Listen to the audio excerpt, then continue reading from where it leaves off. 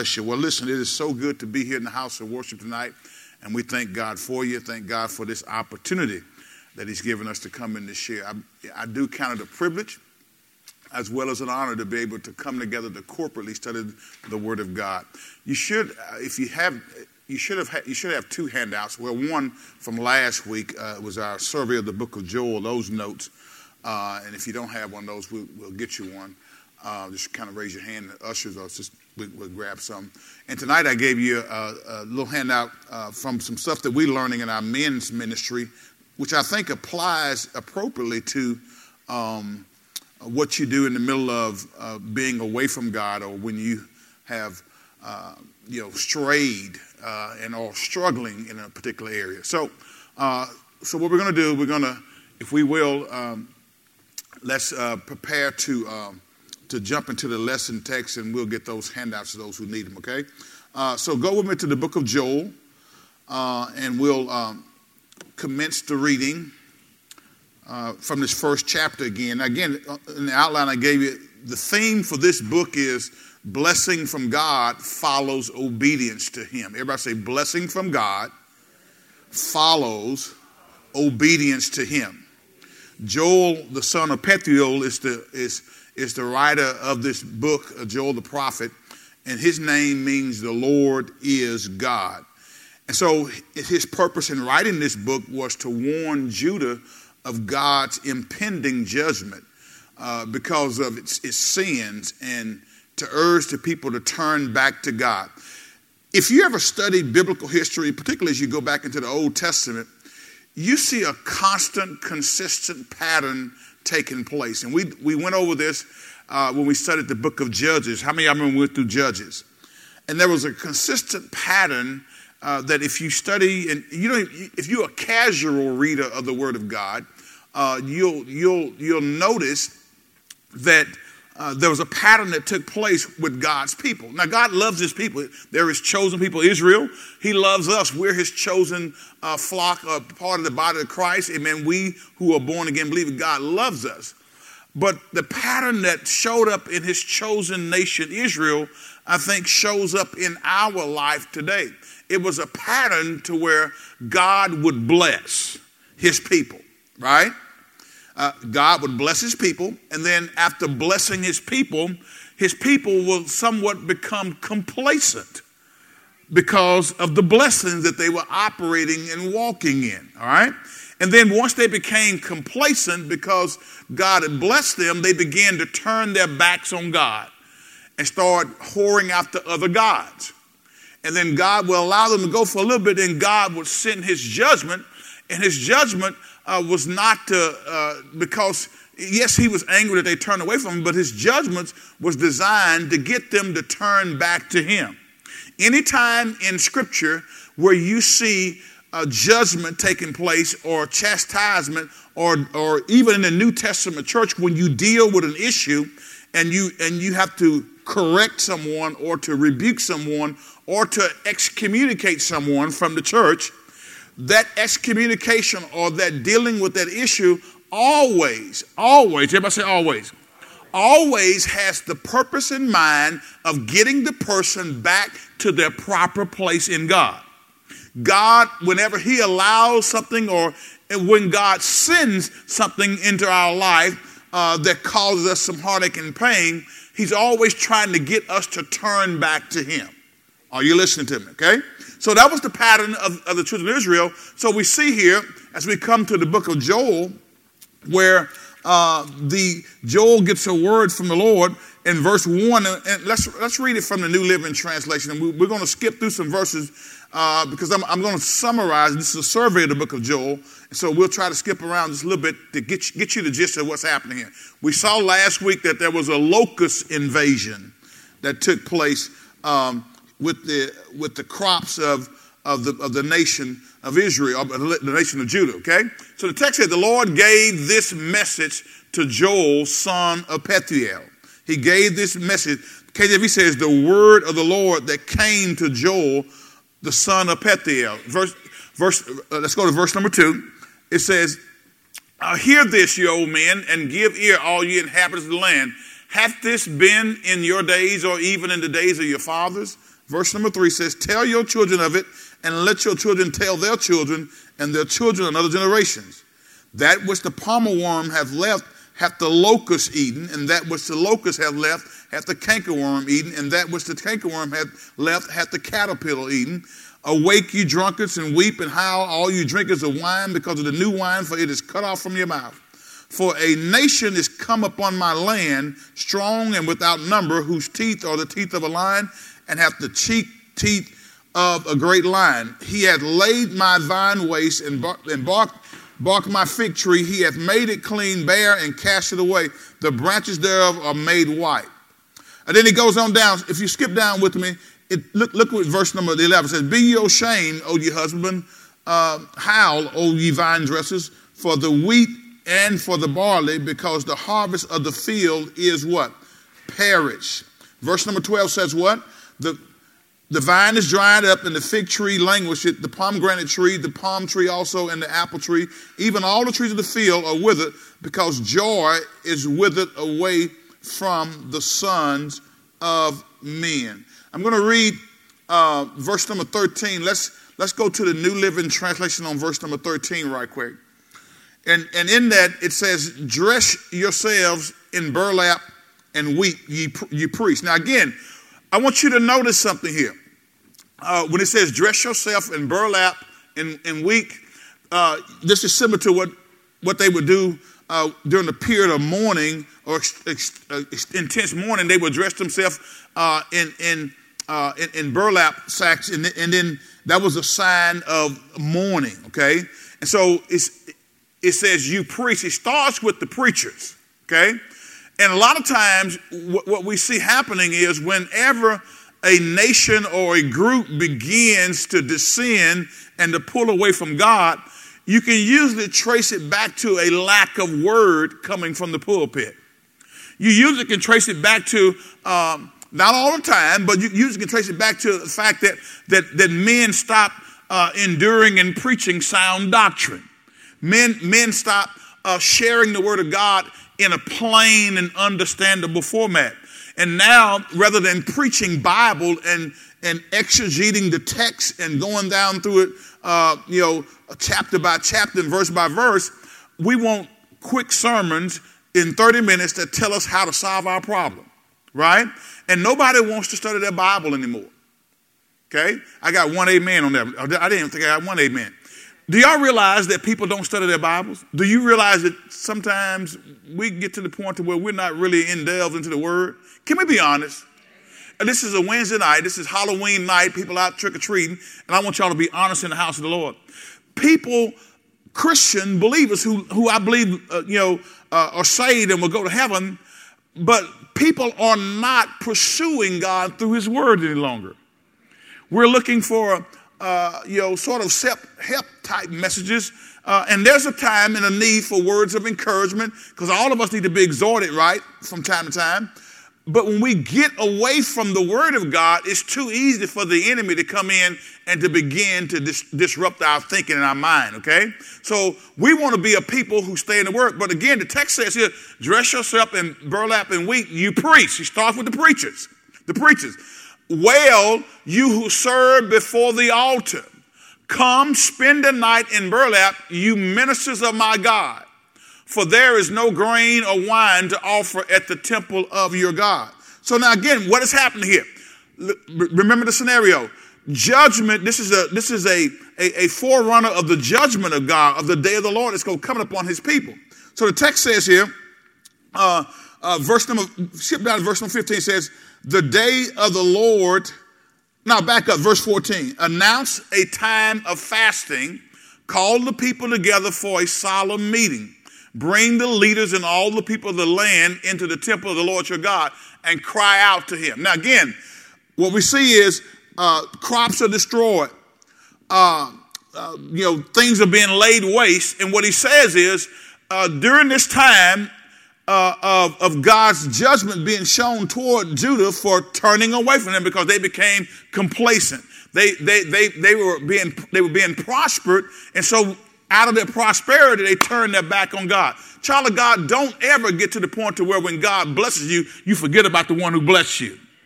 That's what God told the children of Israel in Deuteronomy. It says, thou shalt remember the Lord thy God, for it is he that does what? Giveth thee the power to get wealth, so that he may do what? Establish his covenant.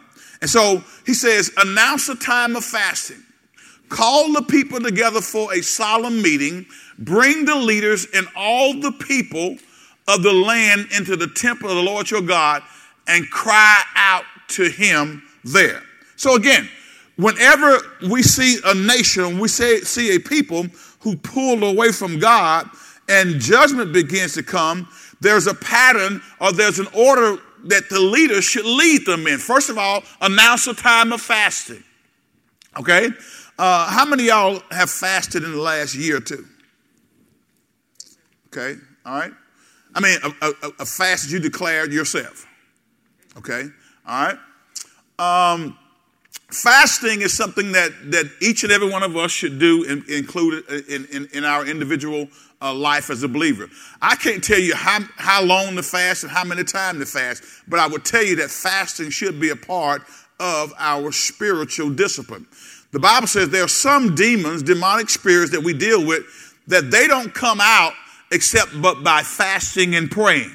So if you're dealing with a situation where it's those kind of demons that ain't going to move unless you fast and pray, and if you one of them folks that don't want to fast, I'm hungry, I likes to eat, then you won't ever get that thing solved, because there's some stuff that you deal with is of a demonic nature that's going to take fasting and praying to deal with it. So the first thing it tells them to do what is call a fast, call the people together for a solemn meeting.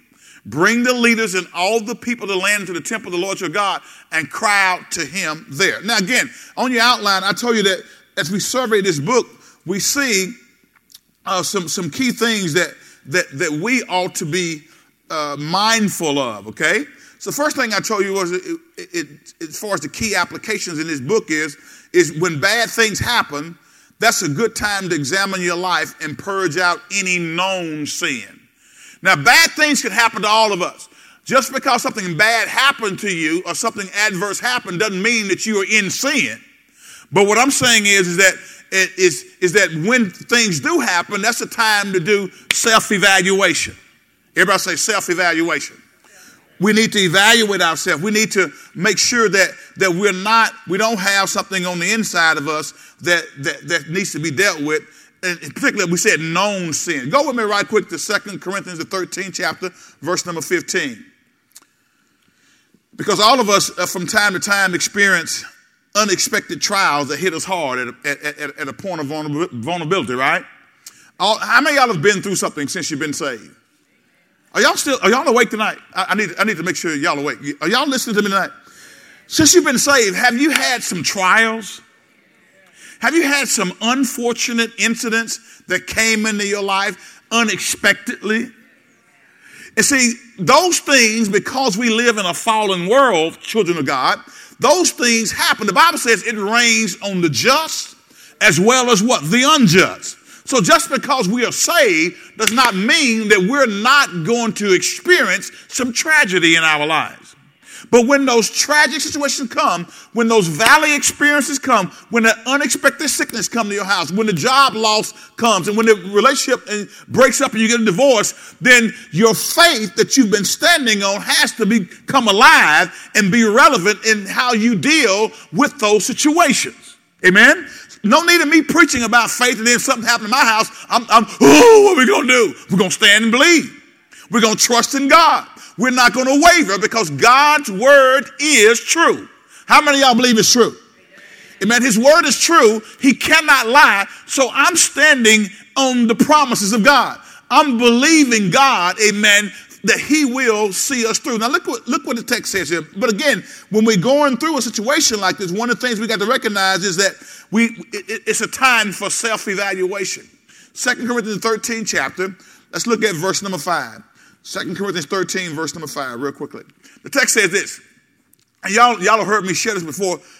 Paul was writing to the saints at Corinth, and he says, examine yourselves to see if your faith is genuine. All right? Test yourselves. Surely you know that Jesus Christ is among you. If not, you have failed the test of genuine faith. You say, examine yourselves to see if your faith is genuine. Child of God, you heard me say it over and over again. You will never know if your faith is truly genuine if your faith is not tested. Okay? You will never know if it's genuine, if it's true, if it's never tested. As a matter of fact, I'll tell you this. You don't even know if you got a true friendship until that friendship is tested. Until you and your friend vehemently disagree about something, and if y'all can't stay together after vehemently disagreeing about something, then you really didn't have a true friend. You may have had an acquaintance, and y'all know some of y'all like that. I'm not talking to anybody individual, but I can imagine with the number of people here tonight, we have some people who, when people tell them the truth about themselves and you disagree with them, you kind of step back. Maybe you don't just come out and say it, I ain't gonna be your friend anymore, but then all of a sudden you stop calling. All of a sudden when the caller ID pops up and that person's number on there, what did you do? Hit decline. Y'all know Christians do that, right? Huh? And we do that when we are upset with people. Not sometimes when you're in the middle of something, you're in a meeting or you sleeping or you're reading your Bible, you don't answer your cell phone, okay? Amen? But I'm talking about you not answering it because you're upset because that person didn't agree with you and you were wrong. And they told you about it because they thought they were your friend. They thought you could handle the truth. They knew that faithful are the wounds of a friend, but the kisses of an enemy are deceitful. But when they told you the truth, you got mad with them. Anybody in that category? Just look straight ahead. Nobody knows it's you, okay? But we got to get to the point to where we examine ourselves, examine our friendship to see if it's true or not. But we won't know that until it's tested. I don't really know. Come on now. I don't really know that you respect me as a pastor until I tell you something's going on in your life that you need to change based on the word of God. How do you handle that? I'm not talking about from the pulpit. I'm talking about one-on-one. Okay. Y'all still asleep. I don't really know that you honor the position of the pastor until I have to deal with you one-on-one about something and see how you respond. Because when I'm preaching, you think I'm talking about everybody else. Come on now. Most of us, when the preaching word is going on, a lot of people don't sit there and think, well, yeah, okay, I need to change that about me. And then nudge your wife and say, baby, you know what? I'm going to do better. Pastor just said that, and I'm going to do better. Most people will figure out how that word is hitting somebody else, right? And so, but we got to get to the point to where, guys, we examine ourselves. So going back, Paul tells them to examine yourself to see if your faith is genuine or not. Faith that's genuine will prove itself whenever it's put on trial.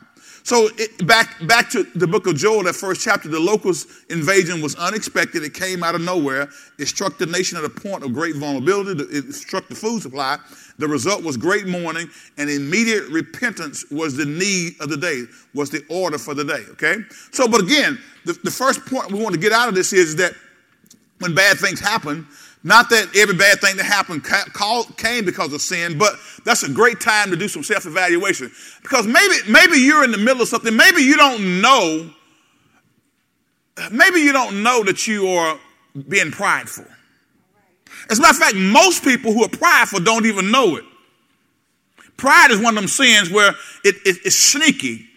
And you'll sit there and think that you're not walking in pride, and it's false humility that you're walking in. And so pride will go before destruction, the Holy Spirit before a fall, but sometimes you don't even know you're walking in pride. Hello? And so examine yourselves. Whenever you're facing a test, whenever you're going through a trial, learn to examine yourself. Learn to examine to see if your faith is genuine. Examine your life and purge out any known sin that's in your life, okay? Now, second thing we look at here, as we skip on down, we go to the end of the chapter.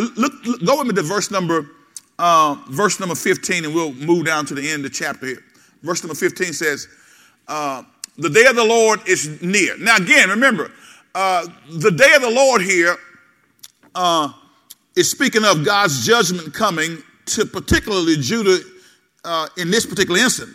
But the day of the Lord is also reaching toward the future too, because there's going to become a day of the Lord when Jesus comes back and begins to judge this world. Y'all know that's coming, right?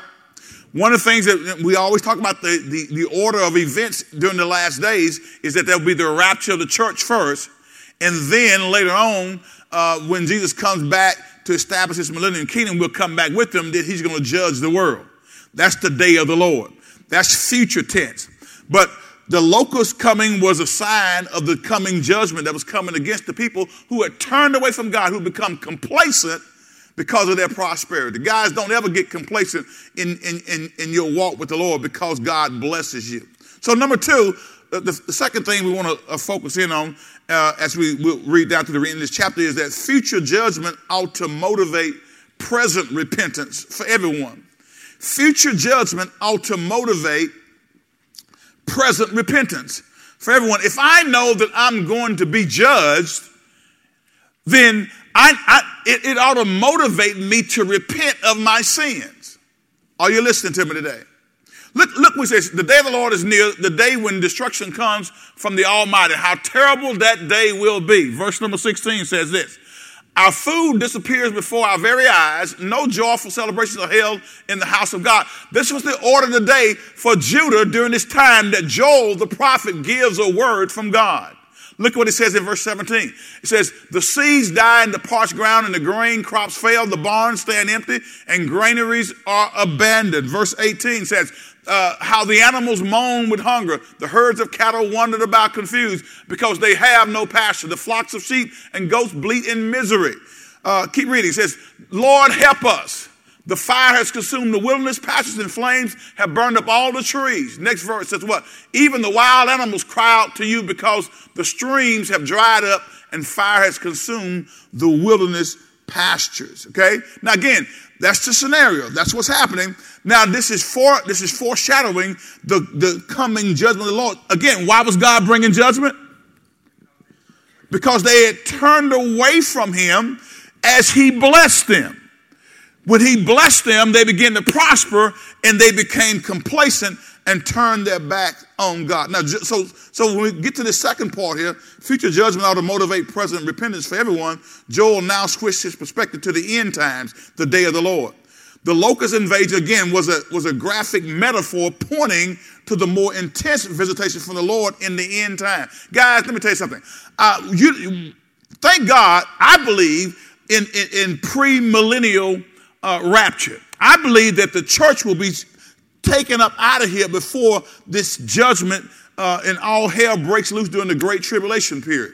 I believe that the Bible teaches very clearly. Now that you'll have other people who read the Bible just like I do and will tell you that, well, no, it's mid-tribulation period. In other words, tribulation period is a 7-year period, right?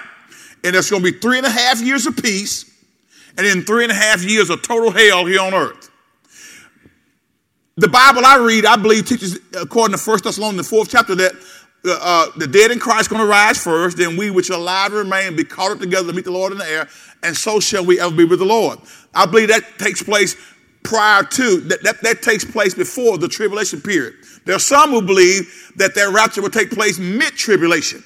In other words, after the 3.5 years of peace, because the Antichrist is going to reveal himself. He's going to be the one that comes on the scene and gives an answer to all the world's problems. He's going to be one that people would turn to for answers, even though he's duping them, because ultimately he's going to turn on them. For a period of time when I would read about biblical prophecy and talk about the Antichrist and how he could be a world leader, I never could really put my arms or my mind around and grasp that. How could that possibly be if I go back 20, 25 years?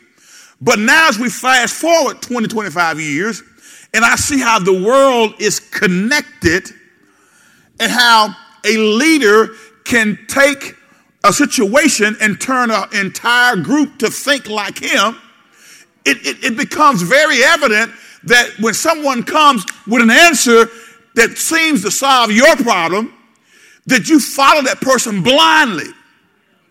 Do y'all see it happening today? People don't even question. You can tell them a lie and they still believe your lie because there are spirits that will, when we don't stay tied to God's word and stay true to God's word, those demonic spirits will twist your thinking. So it became very, and even more so now, it becomes very evident to me that it's not a reach to believe that we can have a one world leader. No stretch of the imagination now, particularly in the age of social media where people are connected worldwide and people will follow someone hook, line, and sinker without ever questioning what that person is doing. Guys, we're living in the last days. Now watch this. So look at your outline. The term day of the Lord is used in several senses in Scripture. The Old Testament prophets sometimes use the term for judgment to be fulfilled in the near future. At other times, they use the term as related to the distant eschatological future. No, the doctrine of eschatology is when you study end times event. So sometimes when you see the day of the Lord, it's referencing the end time events when Jesus comes to establish the millennial kingdom and judge this world. Okay, but the immediate context of the term generally indicates what sense it's intended for. So this future day of the Lord related to the tribulation period will be a painful period here on earth. But again, the good part about it, if you're saved and you truly know Jesus, you get to be raptured up out of here. Everybody say, thank God for the rapture. As a matter of fact, go with me right quick. Let's look at a few scriptures, and I know y'all know this. Go to 1 Thessalonians, the 4th chapter again. The good news again is 1 Thessalonians 4, verse number 13. The good news is that as a born-again believer, as part of the church of Jesus Christ, we will be raptured out of here prior to this time period. Thank God for that. All right, y'all still with me? All right, let's read 1 4 and 13. Y'all know this, but we don't spend a whole lot of time on it. It says, and now, dear brothers and sisters, we want you to know what will happen to the believers who have died so you will not grieve like people who have no hope. This is very, again, generally every funeral of a born-again believer, someone who's confessed Christ, I love to read this because the Bible says, comfort one another with these words. It says, don't grieve like people who have no hope. All right? So let me ask you a question. A person who has no hope, how do they grieve? Somebody talk to me. How does a person who has no hope grieve versus one who does have hope? What's the difference? Okay, jump in the casket, all right? So if you don't have no hope, you jump in the casket. Try to take the loved one out of the casket, right? There's no what? There's no comfort, okay? What? Huh? They remain depressed for an extended, unhealthy period of time. Anybody can slip into a state of depression when it comes to losing a loved one, but there's a certain period of time, and I'm not telling you that grieving has to be 90 days and it's over with. But if you're still grieving 2 and 3 years later, that's unhealthy. That's to me, that's a person who may not have a proper mindset as to what this verse actually is saying. Okay. It says, believers who have died so that you will not grieve like people who have no hope. Verse 14, come on, let's go. For since we believe that Jesus died and was raised to life again, we also believe that when Jesus returns, God will bring back with him the believers who have died. Verse 15 says what? We tell you this directly from the Lord. We who are still living when the Lord returns will not meet him ahead of those who have died. Y'all know this. Come on, verse 16 says what? For the Lord himself will come down from heaven with the commanding shout, with the voice of the archangel, and with the trumpet call of God. First, the Christians who have died will rise from their graves. Next verse says what? Then, together with them, we who are still alive and remain on the earth will be caught up in the clouds to meet the Lord in the air. Then we will be with the Lord forever. Verse 18 says what? So encourage or comfort each other with these words. That's why at every funeral of believers, I like to share that because the Bible says explicitly to comfort each other with these words. Go to 1 Corinthians, the 15th chapter with me, verse 51 and 52. 1 Corinthians 15, verse 51 and 52. Now, all of us, again, are going to face judgment. It's just that it depends on which judgment we're going to face. All right? You want to be at the bema judgment and not the great white throne judgment. Okay? There's a difference. Look at what Paul says here in 1 Corinthians 15. He says, but let me reveal to you a wonderful secret. We will not all die, but we will all be transformed. Can we read that out loud and on purpose? It says what? But let me reveal to you a wonderful secret. We will not all die. Stop. We will not all die. Okay? Remember that. The next funeral you go to, I can almost promise you'll hear somebody say, we all got to go this way. What did it just say? Let me reveal you a wonderful secret. We will not all die. Is that what it says? But we will all be transformed. So everybody will not taste physical death. Now, I don't argue with people about that because sometimes people aren't focused on the rapture. I'm focused on the rapture. And all of us, when we focus on the fact that Jesus could come back at any moment, the Bible says it should cause us to purify ourselves. Sometimes we're calling on Jesus to do some stuff. He says, if you just rely on me and trust my Holy Spirit and get out of the way, I'll help you. But there's a part that we got to do too. Okay? Y'all with me? All right, so verse 52. Let's read that together. It says what? It will happen in a moment. What will happen in the moment? The transformation. Because it says, skip back to verse 51. 51 says what? But let me reveal to you a wonderful secret. We will not all die, but we will all be transformed. So we all will be transformed. We're going to be different. These bodies that we have now are not the bodies that we'll have forever. Thank God. Right? Sometimes these bodies hurt. The older you get, sometimes you can't get up as quick and you can't get down as fast. When you're old, you start getting down like this. I mean, just getting down on the ground. It happens. I never thought I'd see the day. But I'm careful, Sister Doris, when I go down. Because I don't want to accidentally or tear something or break something. I don't care how good a shape you are in and you get older, sometimes your body just doesn't function. But again, thank God that it is with us as well as it is. Amen.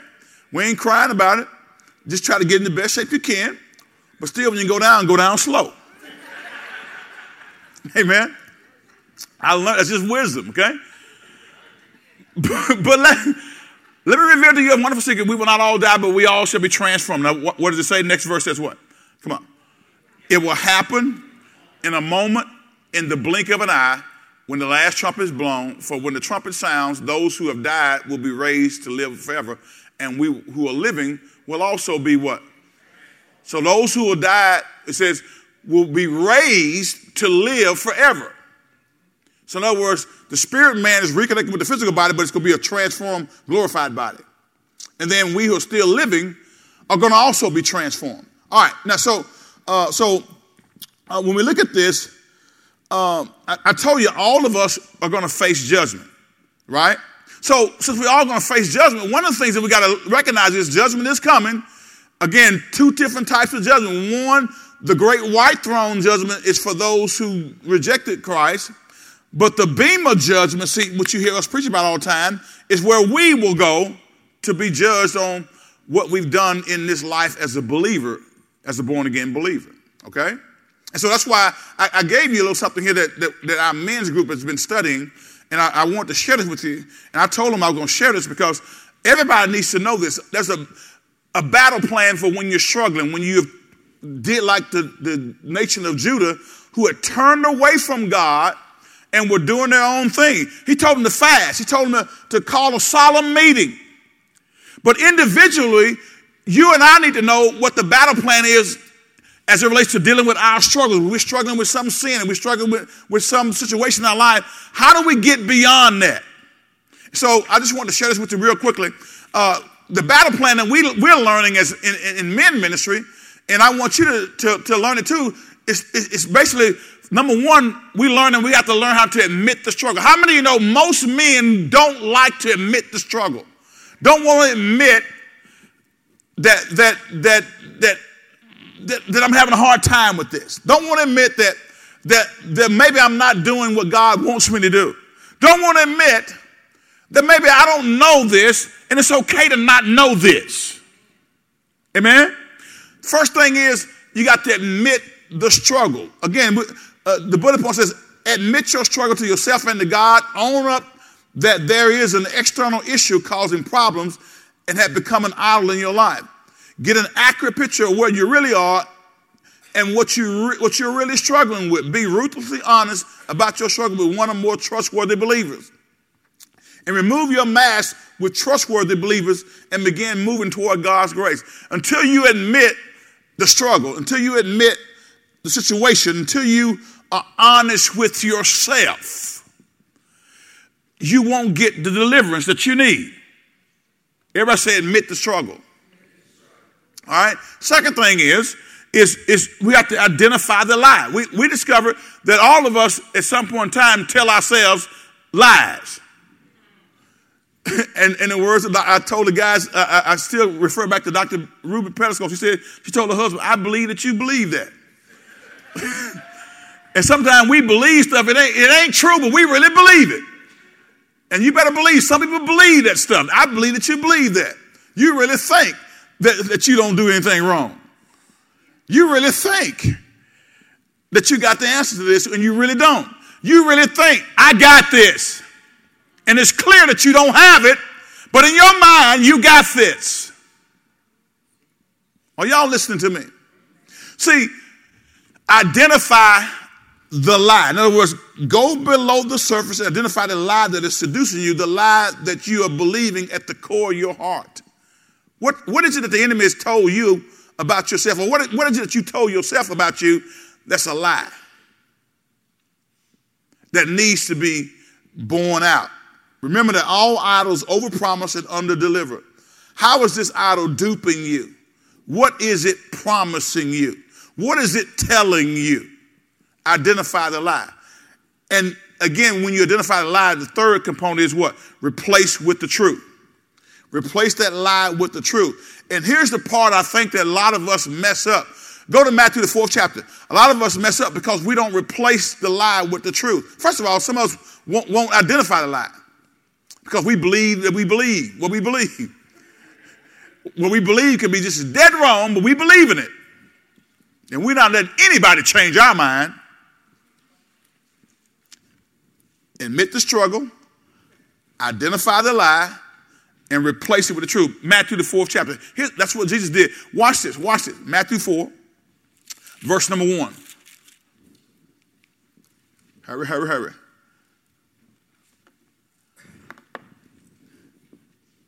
The text says this.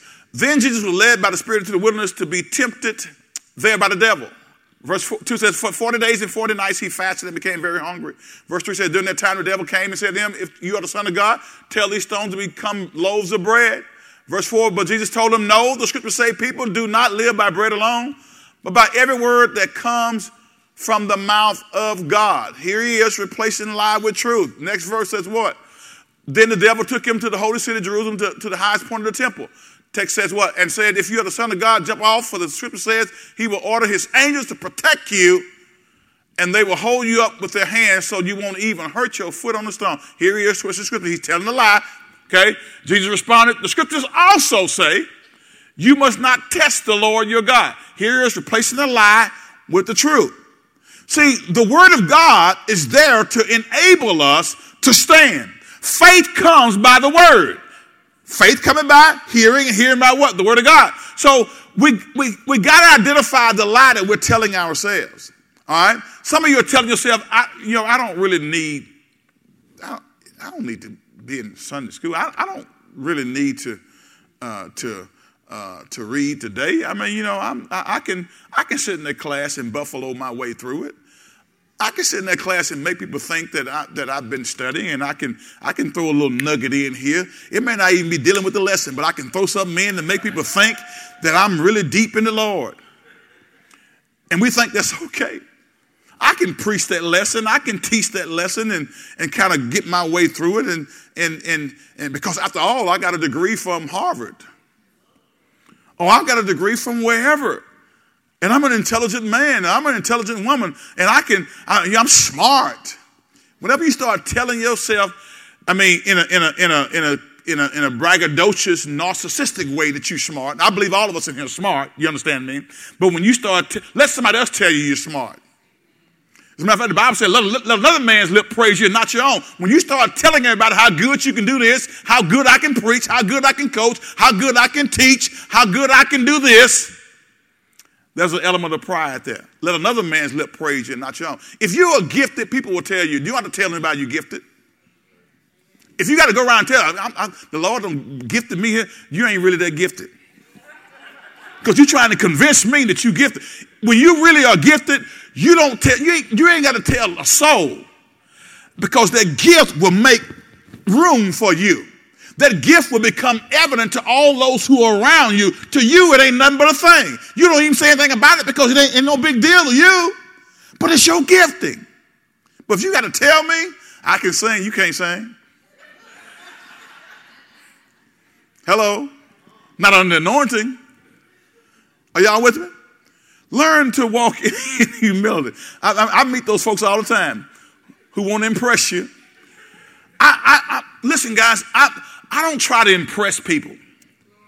I just want to be the person God called me to be faithful and committed, do the work of the ministry, love people, and have kingdom impact wherever I go.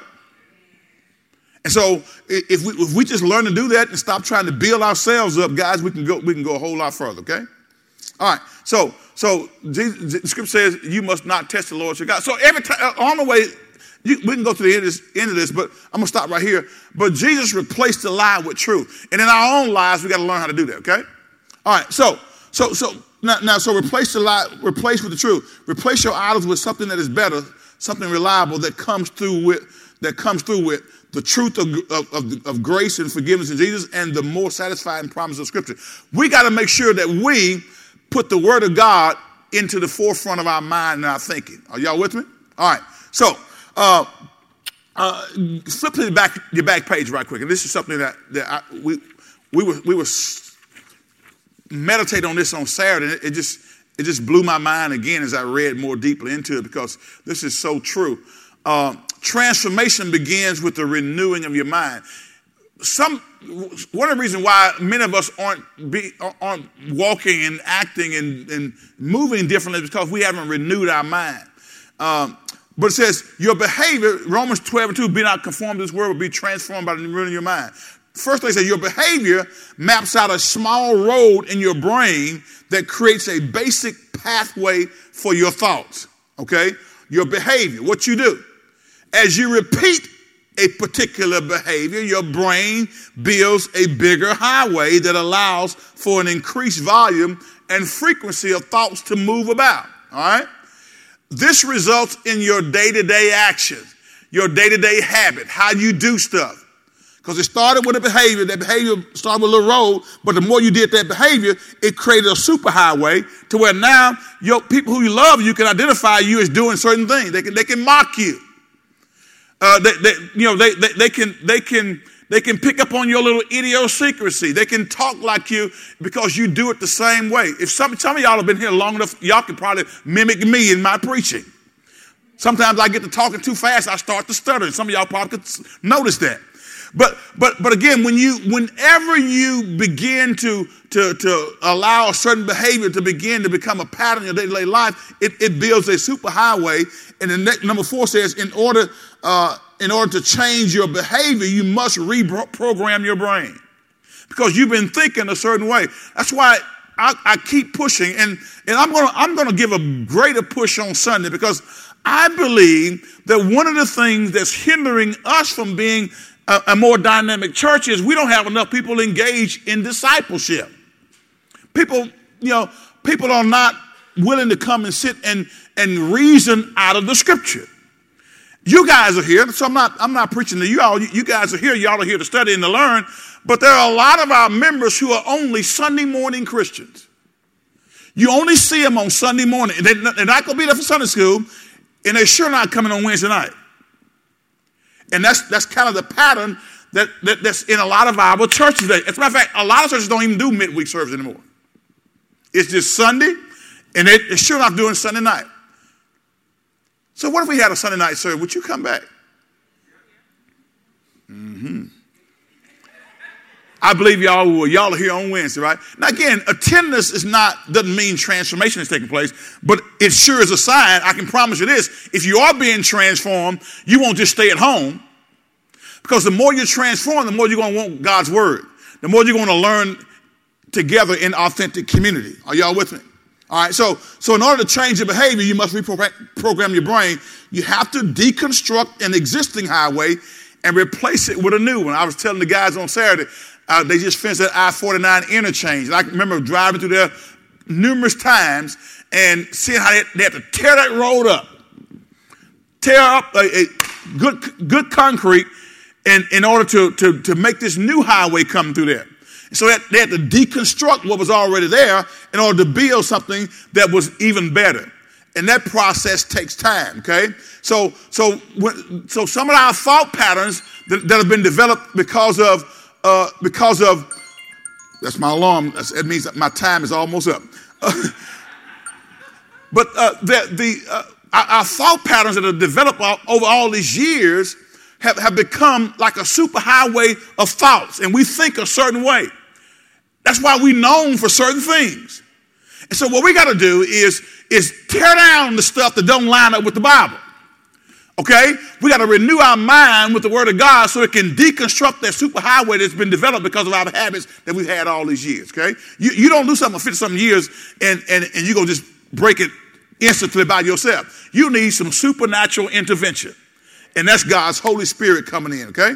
So the Bible teaches us to be transformed by the renewing of the mind through the power of God's word. In time, the result is the formation of an entirely new neurological roadmap, okay, leading you to freedom from the past and to the better life you were meant to live. Now, the Judah in the book of Joel were facing impending judgment because they were in a position that they didn't need to be in.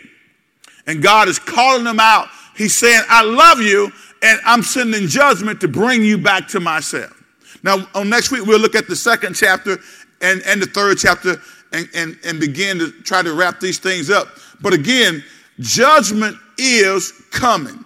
Everybody say judgment is coming. And we'll look at the Bema judgment seat on next week and talk about what's that going to look like for us as believers. So that as we think about future judgment, as we live our Christian life, we'll begin to say, okay, I got to do things differently because I got to give God an accounting of my stewardship of how I live this Christian life. And what did I do to advance the kingdom principles? Because that's what I'm going to be judged on. Thank God we're going to be in heaven, but you don't want to be in heaven naked. When I say naked, I mean not having any crown, not having any rewards. And the rewards are based on how faithful we are to God on this side of heaven, okay? Amen? Give the Lord a hand of praise.